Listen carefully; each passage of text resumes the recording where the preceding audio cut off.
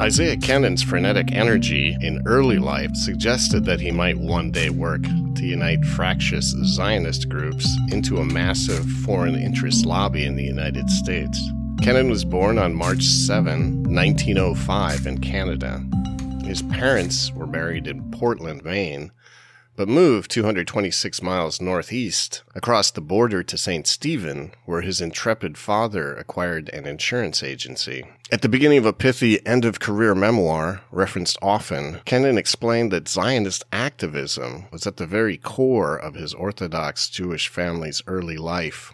"We were all Zionist activists. When we moved to Toronto on April 1, 1911, my father established the first B'nai Zion Club. My sisters Anna and Esther attended the first Hadassah convention in Rochester, New York, where they met Henrietta Zold, the founder of Hadassah. They decided to organize a Hadassah chapter in Toronto, and they invited her to our Toronto home. On November 2, I was then 12, Arthur James Balfour issued the declaration that His Majesty's government view with favor the establishment of a national home for the Jewish people and will use their best endeavors to facilitate the achievement of this objective in my class at the Huron Street School. I raised my hand and asked my teacher whether I could make a short speech to the class. This is a great day in the history of the Jewish people, I said. The Jews are going to have their own state in Palestine at last, and the Bolshevik Revolution promises an end to anti-Semitism in Russia," said Kennan.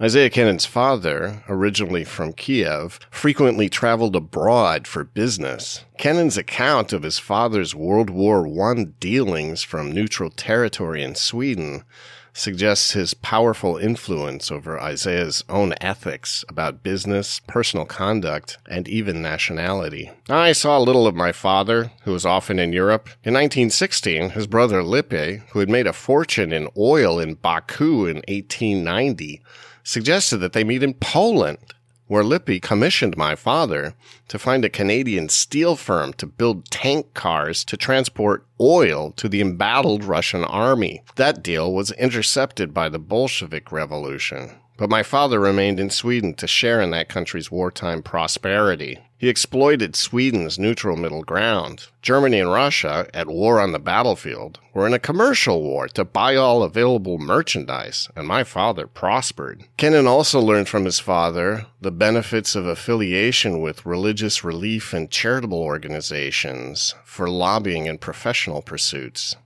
Both deployed such affiliations as forms of international letters of marque and moral force multipliers for lobbying and public relations influence. When a wartime business deal with Tsarist Russia went against Kennan's father in 1918 due to the communist victory, he did not hesitate to aggressively press his case for compensation with a charitable credential. "My father decided to go to Moscow, relying on his infallible powers of persuasion, his British passport, and an authorization to represent the Jewish Relief Commission." Although Kennan's father was financially ruined and kept dreaming of recovery of $1 million from the Soviets, he was soon on the road again in Great Britain and Europe trying to rebuild his lost wartime fortune. Kennan's memories of his father's amateur human smuggling reveal consciousness of his father's somewhat ambivalent attitudes about law and international borders.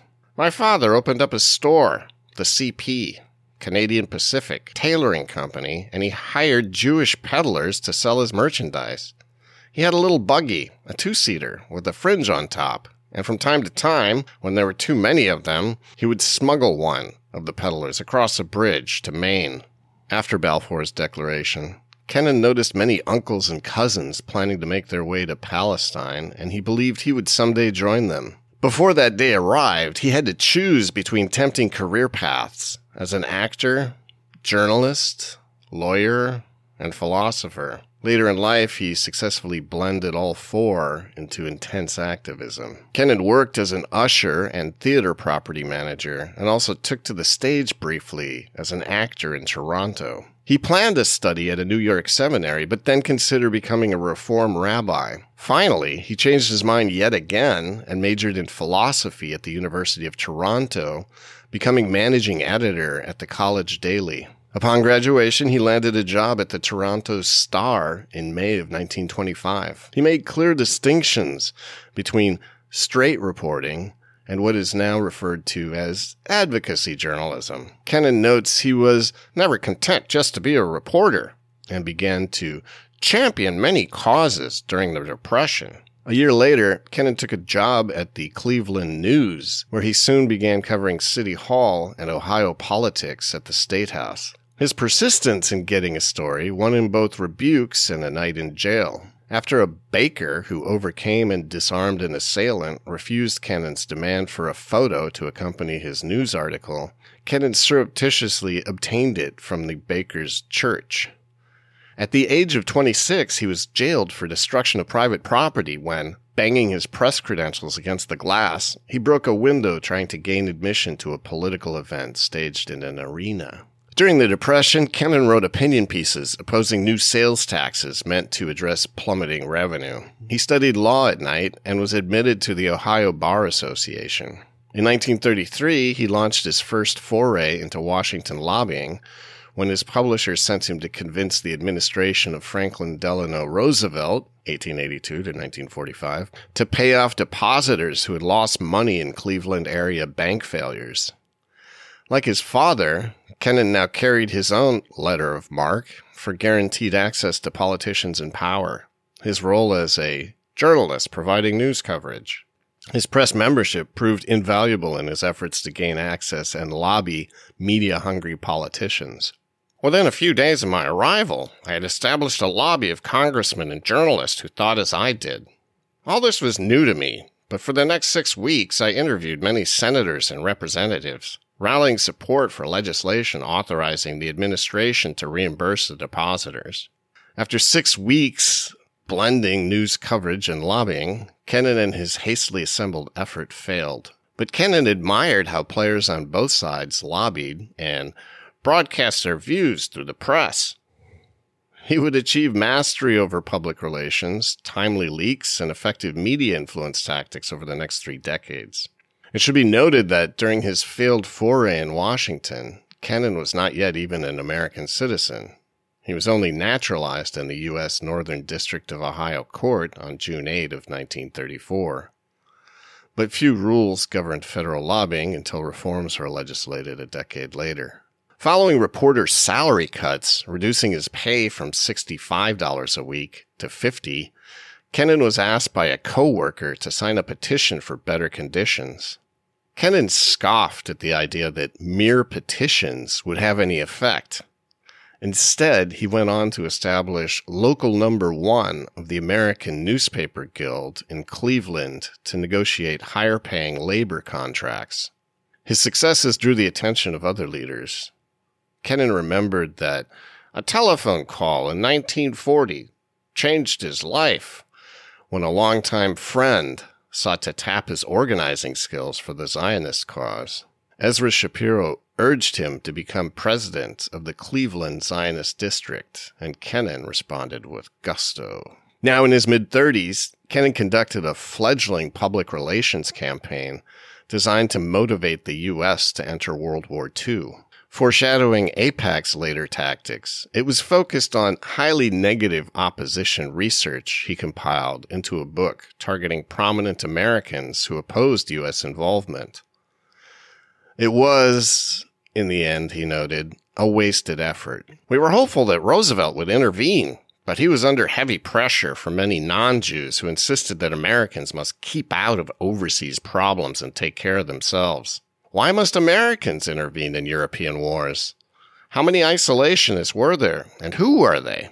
I thought I should do some research. I was then covering the Cleveland City Hall, but I had a long lunch hour, and I would always slip away to a nearby public library to look up the backgrounds and views of American leaders, especially those who couldn't care less about Jews. I spent many hours listing them, for I planned to write a monograph to be entitled, Isolate the Isolationists.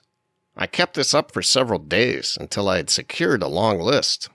Late one day, I started for home and I picked up copies of my 2 favorite magazines, The Nation and The New Republic. My son Peter was at the curb, waiting for the long ride to our home in South Euclid. I quickly thumbed through the pages of the two publications. Much to my dismay, both carried big feature stories about the isolationists. "Look, Peter," I said, "that's terrible. I've been scooped after many days of hard work." "What do you mean?" my 9-year-old cried. "They have many writers and readers, and they will carry the names of many more people." No newspaper man likes to be scooped. Sadly, I threw away the pages of what was to have been my very first book. By 1943, Kennan had left the newspaper industry to work as the director of information for an organization called the American Emergency Committee for Zionist Affairs, AECZA, in New York. The American Emergency Committee for Zionist Affairs was formed in 1939 to spread Zionist ideology to the largely indifferent non-Zionist majority of American Jews. No longer personally subject to the military draft, Kennan was soon engaged in intense internecine combat within the AECZA for a harder ideological line. Kennan portrayed prominent anti-war Americans as isolationist, anti-Semitic, or when he thought justified, both. They always held me back, and thus to desist from significant action to overcome anti-Semitic isolationists. I had one major supporter, Louis Lipsky of Rochester, who was himself a veteran journalist and who always urged me to defy the moribund committee and to write history-making press releases. The Umbrella Group's core issue framing challenge was not new. Present Zionism to America as a unified movement of the Jewish people. This required combating more than apathy. Member Jewish opposition groups and their leaders rocked and subverted attempts to present a unified American Emergency Committee for Zionist Affairs message. Apathy had also undercut the American Emergency Committee for Zionist Affairs precursor organization. During World War I, famed jurist Louis D. Brandeis, 1856 to 1941, chaired a group called the Provisional Executive Committee for Zionist Affairs.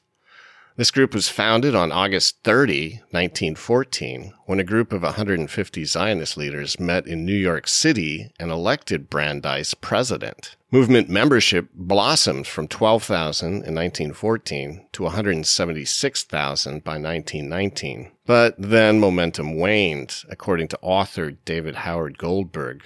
Internal disputes within the Zionist movement and/or the active opposition or passive ambivalence of non-Zionist American Jews scuttled the earlier efforts, he wrote. Soon, however, troubling news of Nazi repression and atrocities would energize a broad reorganization effort to unify Jewish groups under temporary emergency Zionist umbrella organizations.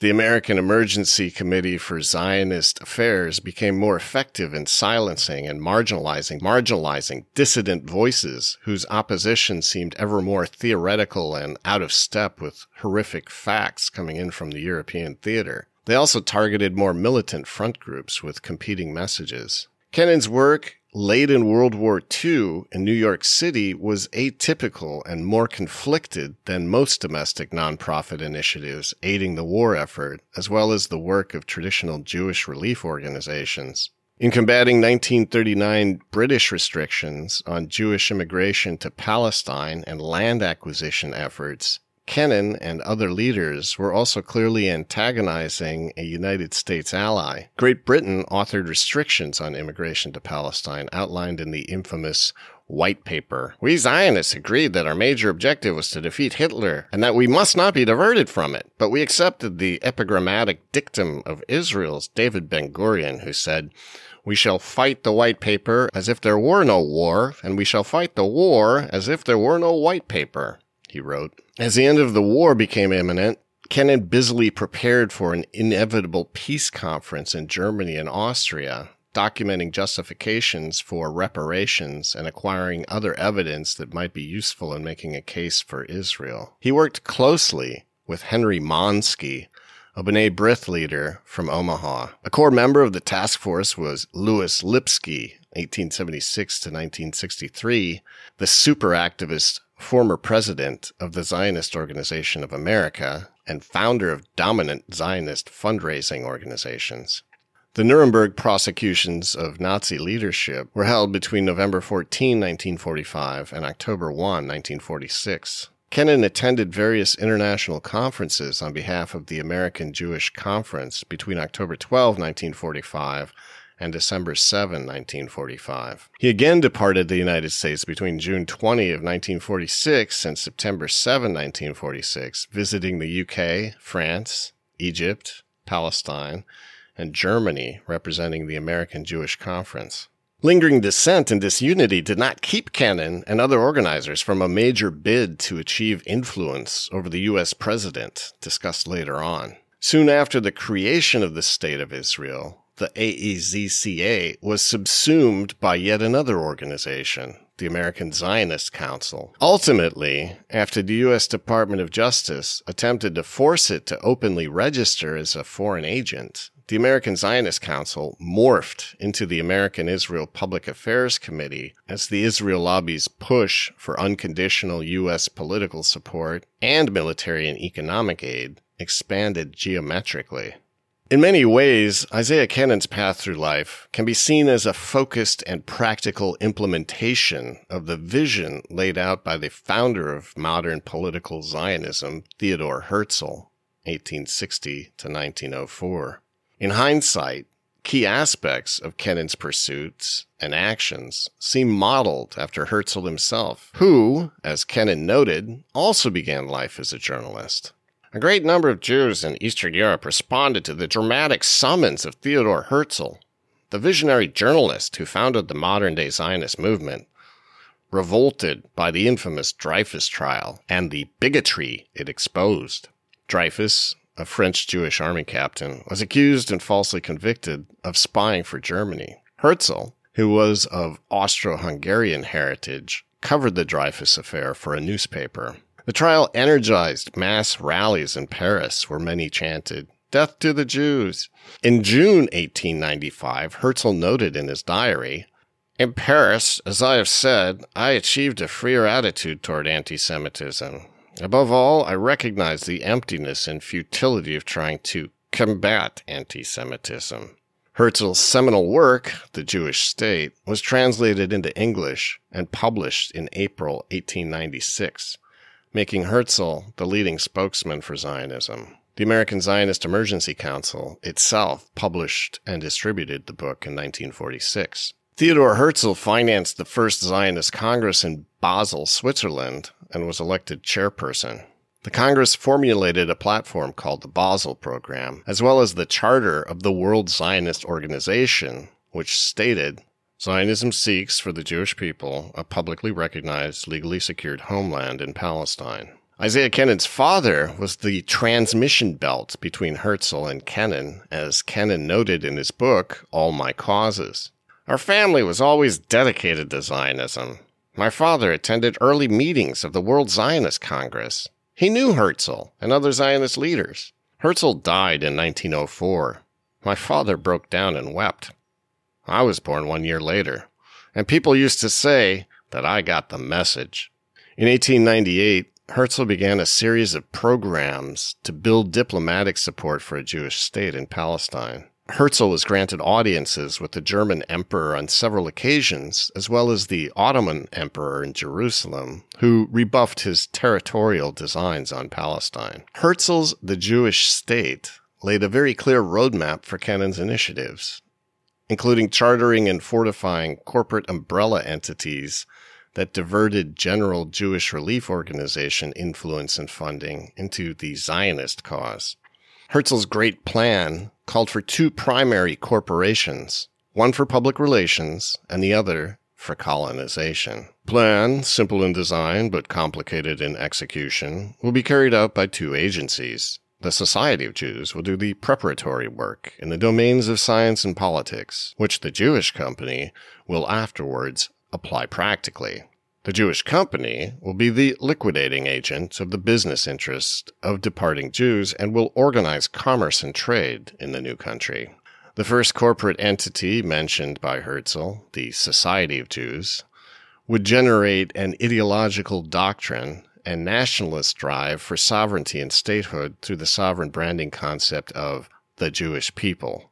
This drive called for an elite vanguard able to transcend the masses and internal schisms. A state is created by a nation's struggle for existence. In any struggle, it is impossible to obtain proper authority in circumstantial fashion beforehand. In fact, any previous attempt to obtain a regular decision from the majority would probably ruin the undertaking from the onset, for internal schisms would make the people defenseless against external dangers. We cannot all be of one mind. The jester will therefore simply take the leadership into his hands and march in the van. The action of the jester of the state is sufficiently warranted if the common cause is in danger, and the dominus is prevented, either by want of will or by some other reason, from helping itself. But the jester becomes similar to the dominus by his intervention, and is bound by the agreement quasi ex contractu. This is the legal relationship existing before, or more correctly, created simultaneously with the state. The jester thus becomes answerable for every form of negligence, even for the failure of business undertakings, and the neglect of such affairs as are intimately connected with them, etc. I shall not further enlarge on the negotiatorium hestio, but rather leave it to the state, else it would take us too far from the main subject. One remark only. Business management, if it is approved by the owner, is just as effectual as if it had originally been carried on by his authority. And how does all this affect our cause? The Jewish people are at present prevented by the diaspora from conducting their political affairs themselves. Besides, they are in a condition of more or less severe distress in many parts of the world. They need, above all things, a jester. This jester cannot, of course, be a single individual. Such a one would either make himself ridiculous, or, seeing that he would appear to be working for his own interest, contemptible. The jester of the Jews must therefore be a body corporate, and that is the Society of Jews, wrote Herzl. Herzl charged the society with surveying significant populations of Jews wanting to form a state, as well as gathering and compiling inside and outside views from declarations of statesmen, parliaments, Jewish communities, societies, whether expressed in speeches or writings, in meetings, newspapers, or books. It was a clarion call for sustained and coordinated international lobbying, to which many responded. Herzl's second corporate entity, the Jewish Company, would be in charge of the task of land acquisition and colonization, the Jewish state. Herzl wrote, "The Jewish Company is partly modeled on the lines of a great land acquisition company. It might be called a Jewish chartered company, though it cannot exercise sovereign power and has other purely colonial tasks. The Jewish Agency, a corporation with a U.S. subsidiary headquartered in New York that employed Isaiah Kennan, David Ben-Gurion, and many others, would later list Herzl's concept of the colonization entity as one of the forebears of its own existence. Herzl even provided a prescient glimpse of what awaited Kennan during Kennan's own ill-fated attempt at immigration to Israel in 1951. Herzl wrote, "The poorest will go first to cultivate the soil. In accordance with a preconceived plan, they will construct roads, bridges, railways, and telegraph installations, regulate rivers, and build their own dwellings. Their labor will create trade. Trade will create markets, and markets will attract new settlers, for every man will go voluntarily at his own expense and his own risk. The immigrants standing lowest in the economic scale will be slowly followed by those of a higher grade. Those who at this moment are living in despair will go first. They will be led by the mediocre intellects which we produce so superabundantly and which are persecuted everywhere. This pamphlet will open a general discussion on the Jewish question, but that does not mean that there will be any voting on it. Such a result would ruin the cause from the onset, and dissidents must remember that allegiance or opposition is entirely voluntary. He who will not come with us should remain behind. Let all who are willing to join us fall in behind our banner and fight for our cause with voice, pen, and deed," wrote Herzl.